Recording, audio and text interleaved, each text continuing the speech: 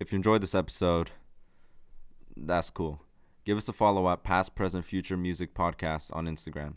Welcome, everybody, to the Past, Present, Future Music Podcast. Today is officially Monday, January the 18th, and we'll be talking with Matti McLean about Eurovision, which is a song contest in Europe. Really hope you enjoyed this episode. Welcome, everybody, to the Past, Present, Future Music Podcast. Today on the podcast, we have Matti, so why don't you go ahead and introduce yourself a little bit? Hello, friends. My name is Matti McLean. I am from Canada, and I am an author, and I love Eurovision. Eurovision. And so do you mind explaining what Eurovision is? I didn't know what it is. I'm sure a lot of viewers don't, so enlighten us. Yeah, the brilliant thing about living in North America is none of us have any idea what Eurovision is. But once you discover it, you suddenly realize that there's this whole world of music that fights each other in Europe. So what Eurovision is it's essentially all of Europe getting together once a year. Every country submits a song. And then there's also Israel and Azerbaijan and Australia and there's a couple other places. But what they're all doing is essentially everyone submitting a song in the hopes that their song is voted the best song of Europe that year. Yeah, and that's one country submitting one song, or is it like multiple people from that country can submit a song? Well, what's interesting is that it's starts off on the country level, where the countries fight each other to figure out which song they're going to submit. And then there's two semifinals where they whittle it down to about 26 countries that will essentially go forward. And essentially on the night of the big contest, everyone presents their song as this giant, over-the-top, beautiful show. And every country can vote for any song except for your own country. Okay, yeah. So that's the twist. Okay, yeah, it makes sense. So essentially, each country has one vote, or different people can vote? What happens is that it's actually the voters. So the people watching all have the ability to call in and vote for any country they wish. And then what happens is at the end, all of those votes are tallied, and the countries that had the most votes are then going to get a certain amount of points. And at the end of the night, whoever has the most points will win the round. So it's really interesting how they have it set up. Yeah, and is it comparable to anything like America's Got Talent or anything? Is there like a big audience like in the back or anything like that? Initially, I thought it was something that you could compare to like American Idol or one of those like the voice shows. But the interesting thing about them is that they're really focusing on the performer and not the song, and they're not presenting original things.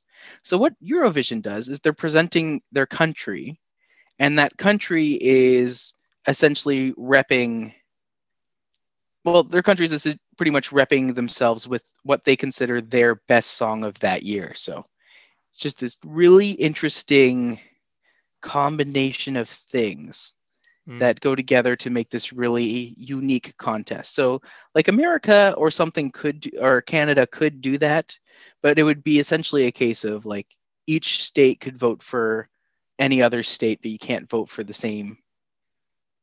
Right. Like you couldn't vote for your state, but you could still all submit. It'd be interesting. Like maybe one day they'll try something like that, but I think it might be a little bit too forward thinking right now. Yeah, and I was scrolling through the Wikipedia quickly before this episode because I had no idea what Eurovision was. And I saw that, of course, they canceled the 2020 edition. And I know apparently they were the longest running sort of contest thing in Europe. That's right? Yeah, so it's been happening since the 50s. I think it first started in 58. I think that's the first one, but it's literally been going every year. And there's some really big names who have done it. So ABBA got their start on Eurovision. Oh, okay. Same with Celine Dion. Celine Dion went and represented Switzerland in 88 and won Eurovision, of course, because, that's just what happens when Celine Dion enters Eurovision. Yeah. But there's a lot of really famous musicians and bands who have been a part of Eurovision, usually after they've been super successful, but not always. So like, just thinking on the top of my head, in the past 10 years, they've had Darude from the Sandstorm guy. He presented a Mm. song with someone. They Oh, had Bonnie Tyler, who did Total Eclipse of the Heart in the 80s. She presented a song for UK. Cascada was representing Germany one year. So it's mm. like these really interesting big names are kind of peppered throughout Eurovision. Yeah. It's super interesting. Yeah, I mean, like I said, I was scrolling through the Wikipedia, and one of the sections is talking about criticism and controversy. And I've always found a liking to that section of Wikipedia pages for some odd reason. And I was Oh, just for sure. curious, what kind of controversies? Because Wikipedia likes to be wordy, but I was wondering if you could explain it in a sort of easier way to interpret. Well, the biggest controversies that come up is a lot of countries really like to vote for each other. So, Mm, Cyprus and Greece have a thing where they vote for each other. And mm, so you'll find a lot of uh, things like that happen.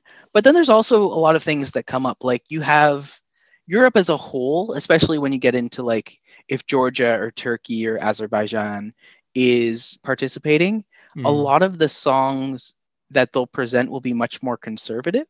mm. So, like there was a couple years ago, I think it was Ireland, who presented a song about two male lovers together, Hmm. but that clip wasn't actually aired in all the countries. So it was really Oh, interesting to see how that was, kind of taken and then, right. not really put through in a major way. So it's something like, it's not something that we think about, but a lot of that can go through. And then there's also a bunch of things like, if people stole our song, this song was presented before the year. So like a lot of little controversies come up. So Mm. like right Yeah. now, I can't imagine like Armenia and Azerbaijan probably aren't going to be friends this year. So like Mm. there's a lot of things that are happening on a global scale that you always have to consider. Like Hmm. Russia frequently got booed for a while just because of all of the things that Russia does. So even Yeah. though it has nothing to do with the song, it's still like, oh no, you're Russia, we don't like you. So Yeah. yeah. For sure. I mean, I know because I'm European. I'm actually Hungarian, and I notice in a lot of the European countries they still have that sort of traditional belief of all these sorts of like women and men, like it should be nothing else, like all these sort of beliefs. I'm just wondering, does that play into the voting system as a controversy? I would imagine so. As someone who has never got to kind of dive into that myself, Hmm. um, I can't say for sure, but I imagine like I don't know. You get a lot of these situations where it's just like, is that something that we want to pursue, or is that something that we want to see? But like, yeah, I like that you're from Hungary because there's a lot of really great songs that have come out of Hungary. Oh, Yeah. yeah. For sure. I mean, Hungary is definitely a very traditional place. Every time I visit, it's sort of got that mindset. It never really evolved from there. Whether that mindset is a good one or a bad one, I don't really want to talk about that. But I'm just, I'm sure it plays a role sort of in the voting process. That's just sort of how it works, unfortunately, for sure. Um, Also, I mean, Eurovision is a European sort of based thing as well. But of Hmm. course, they do allow some other countries, right? What other countries are in Eurovision that aren't technically in Europe? Well, the strangest one is Australia. Oh, really? Okay. Yeah, Australia's in Eurovision, and they do really well. Like Mm, they bring really good, interesting songs. So that's one of the interesting ones. Azerbaijan has been doing it for a long time. mm-hmm, Israel, I think, joined in the 60s. So they've been doing it for many years now and have won multiple Eurovisions. mm-hmm, Actually, most recently in 2018 with one of the most bizarre songs you've ever heard in your life. But, it was good and it's out there. Um, Georgia and Turkey are both technically like in Europe, but also not in Europe. mm-hmm. So yeah, I already said Azerbaijan. Yeah, there's just a whole realm of worlds that could enter Eurovision in the future, and it's been Mm, talked about. Like Kazakhstan has been talked about for a long time about being a part of Eurovision in the future. mm-hmm, Um, I don't know if any of the others stands are in there, but mm-hmm.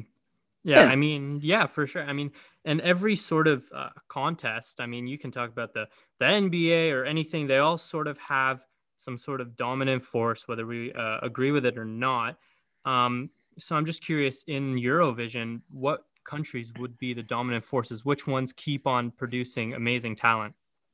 Well, I don't know about amazing talent, but like Mm, you can't talk about Eurovision without talking about the Big Five. And okay. these are five countries who, no matter how bad their song is, they will be in the top. They will be in the finals.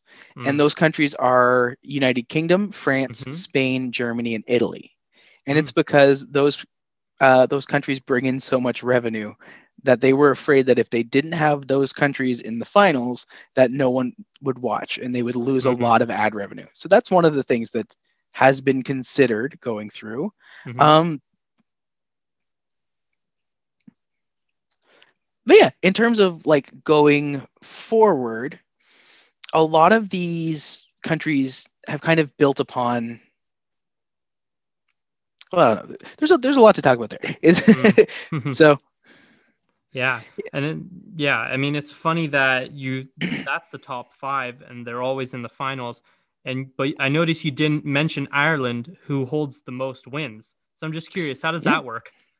Well, what happens is that the way Eurovision works is that in the finals, the past five, the big five are always going to be there, and Hmm. there's always going to be a representative from the person who won before.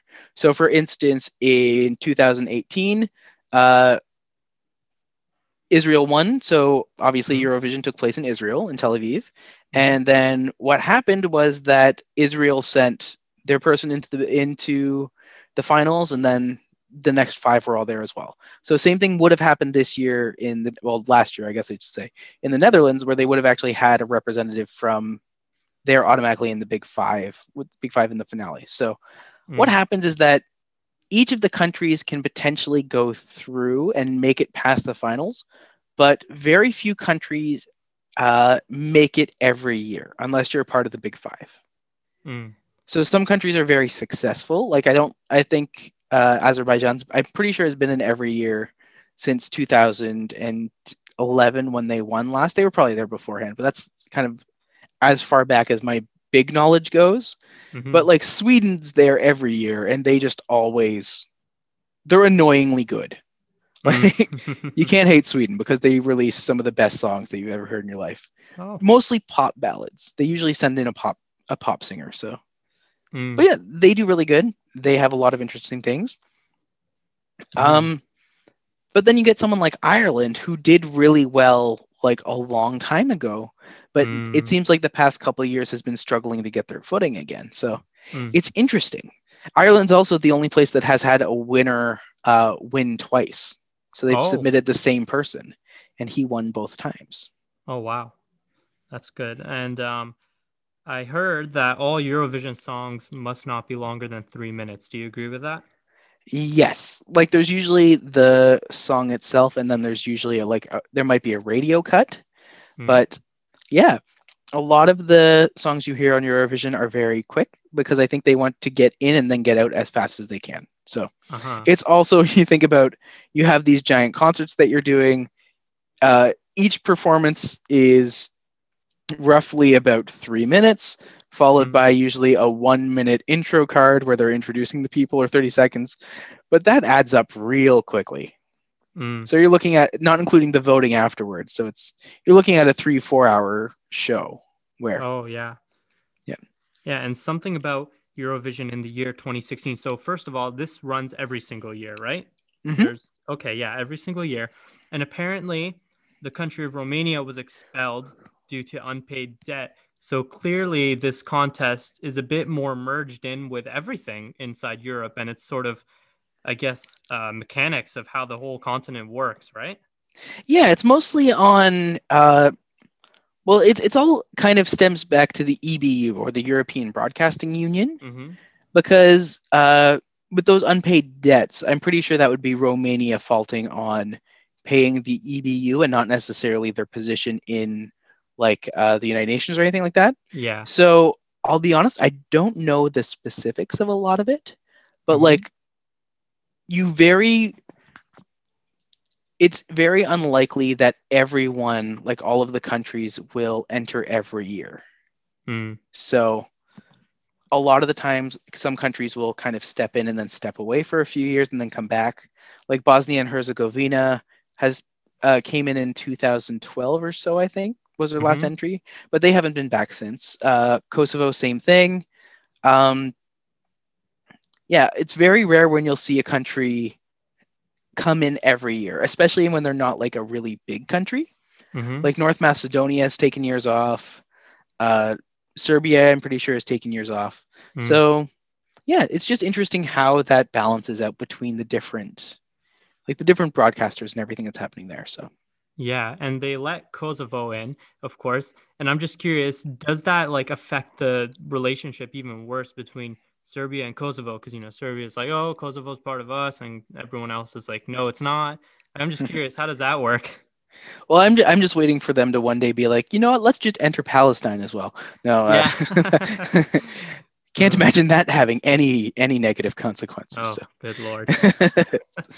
but yeah, it's there's a lot there. Like when you're talking about interpersonal European relations, like obviously it's not helped by a lot of different things. So like as I kind of joked earlier, like there's the massive affair happening between Azerbaijan and I believe it's Armenia, Hmm. but like they're both going to be in the next Eurovision. So Hmm.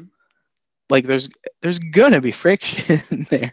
Hmm. So yeah, it's interesting to see how going forward what happens and what how this kind of continues Mm. from there. So Do you think a contest like Eurovision would be beneficial to sort of relieving political tensions between countries, or is it just more of like a competition and it's not good for them? I feel like there's been a joke that's been going around for a long time where they're just like, oh, there's no more wars anymore because people just duke it out in Eurovision.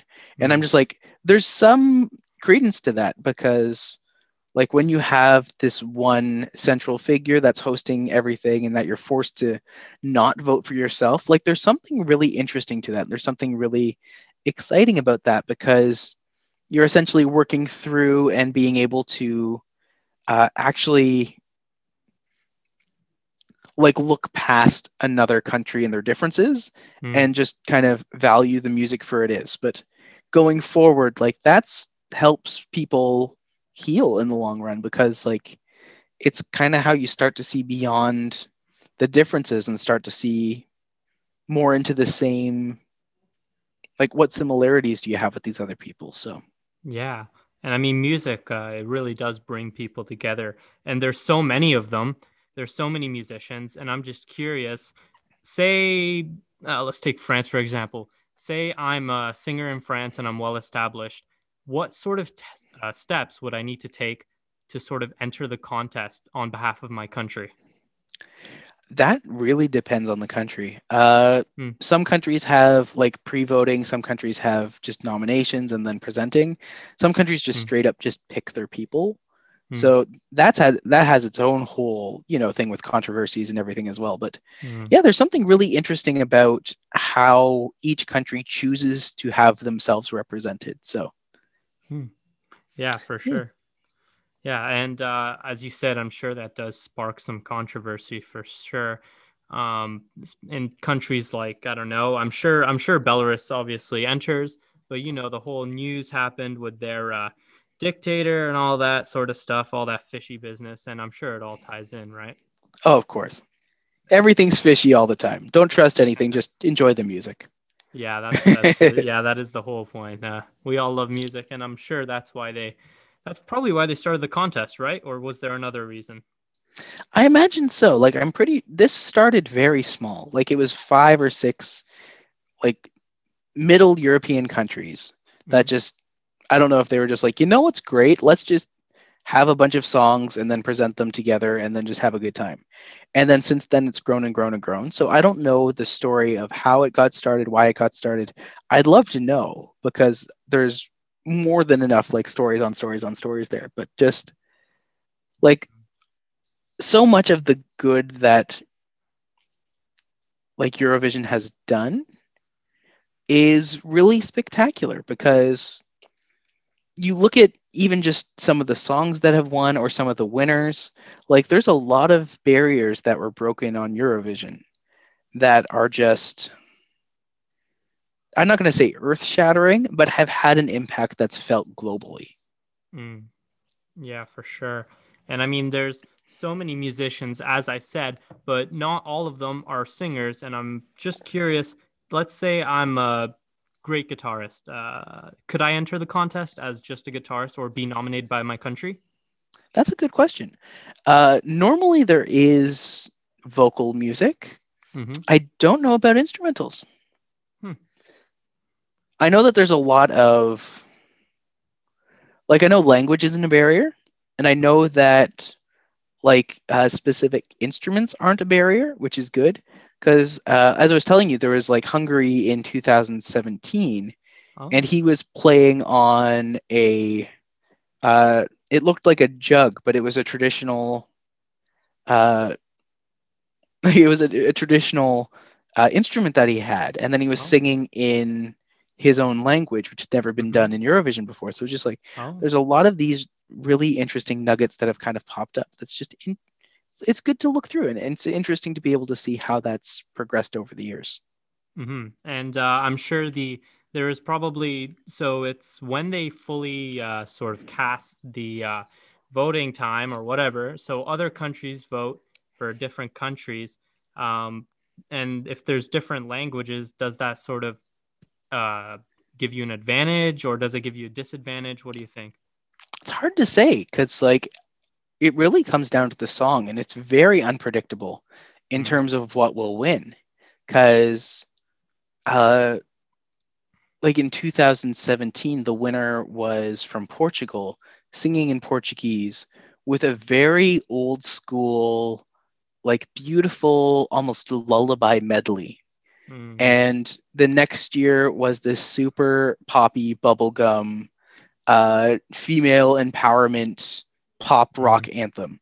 So yeah. like you really can't predict what will do well in Eurovision because Mm, it's just it's crazy. And it varies. Like one of the best I think is in 2006, Finland won with a hard rock band mm, like Kiss, done up like gargoyles, and just like doing heavy metal, mm. deep throat rock singing. And I'm Okay. just like, this is amazing. Like, Yeah, I mean that's their sort of music for sure. yeah. I, as I know, every time I think about Scandinavia, it's always that sort of music for sure. And I mean, each country has their own sort of stereotypical type of music for sure. Do you see those stereotypes sort of reflected in Eurovision, or does it actually break those stereotypes? I think that one thing Eurovision's been very clever with is that it's been a lot of the people who make it till the end have something different about them. So like Mm, Russia entered a few times and they presented themselves as like this really hopeful, melodic, beautiful song. mm, And like the next year they followed, like this year they followed up with this wacky, just absolutely bonkers song mm. that's like Latin inspired. But Oh. if you've looked up anything about Eurovision, like one of the most famous performers from the past 10 years is Conchita Wurst, Mm, and she is this beautiful drag queen with a mm. beard. Oh. Okay. And she just gets out there, sings her song. It sounds like a Bond song. Mm, So like gets out there, and she's just this beautiful woman with a beard. mm. It's a, it was, and just from that, like I'm just like all the barriers that may have been broken just because of that. It's hard to say. So Yeah. yeah. I mean, I'm sure this contest gives so many people to sort of a way to express themselves, especially for the sort of contestants. And I'm just curious, it was canceled this year due to 2020. This is my last question. It would be that how do you think this sort of affects the mental health of people during this sort of pandemic that they canceled it? I'm sure so many people love this contest. And this year's, well, it's not this year, but 2020 was already as hard as it was. Like that's a really big thing because for a lot of people Mm-hmm. this contest really matters. Mm-hmm. And what was funny for me was that I kind of like I've entered into this whole contest obsession at a weird time. Mm-hmm. So everyone else has these very distinct memories of like having short, like a couple months in with Eurovision, and then like the year moves on.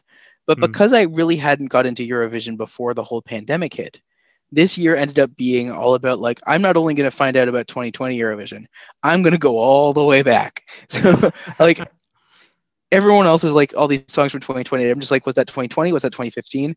I don't know, because I learned Mm. them all in such a short amount of time, Mm. and there's enough good in every year that kind of stick with me, so that my Mm. entire, like, my end of year thing from Spotify is nothing but Eurovision, but no Oh, consistency. It's just a bunch of different years thrown together.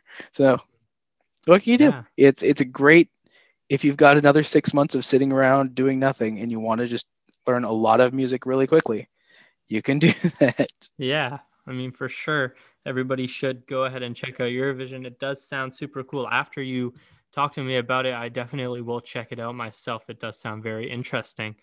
Hmm. Yeah. What's great about it is that you can just choose a year and then just roll with it, because there's Mm. so much that's, every year there's so much that's good, and they're not all great, but there's enough there for people to be interested in specific things that it's interesting to see what actually stands out to you in the long run. So Mm-hmm. Yeah, for sure. And then I go ahead and I will recommend to check out Eurovision to all of my listeners. And with that being said, I really appreciate you coming onto the podcast. I do appreciate it a lot. Thank you so much. of course, thanks for having me, Patrick. No problem. And that is a wrap.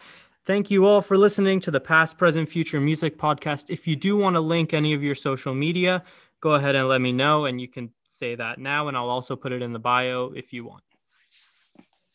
Sure, my media, you can find me at The Big Shabam on Instagram and Twitter. And you can also follow my books and audio productions at can'tstandsittingproductions.com. Awesome. Thank you so much for coming out. And all of our listeners, have a great day. Thank you so much. Bye.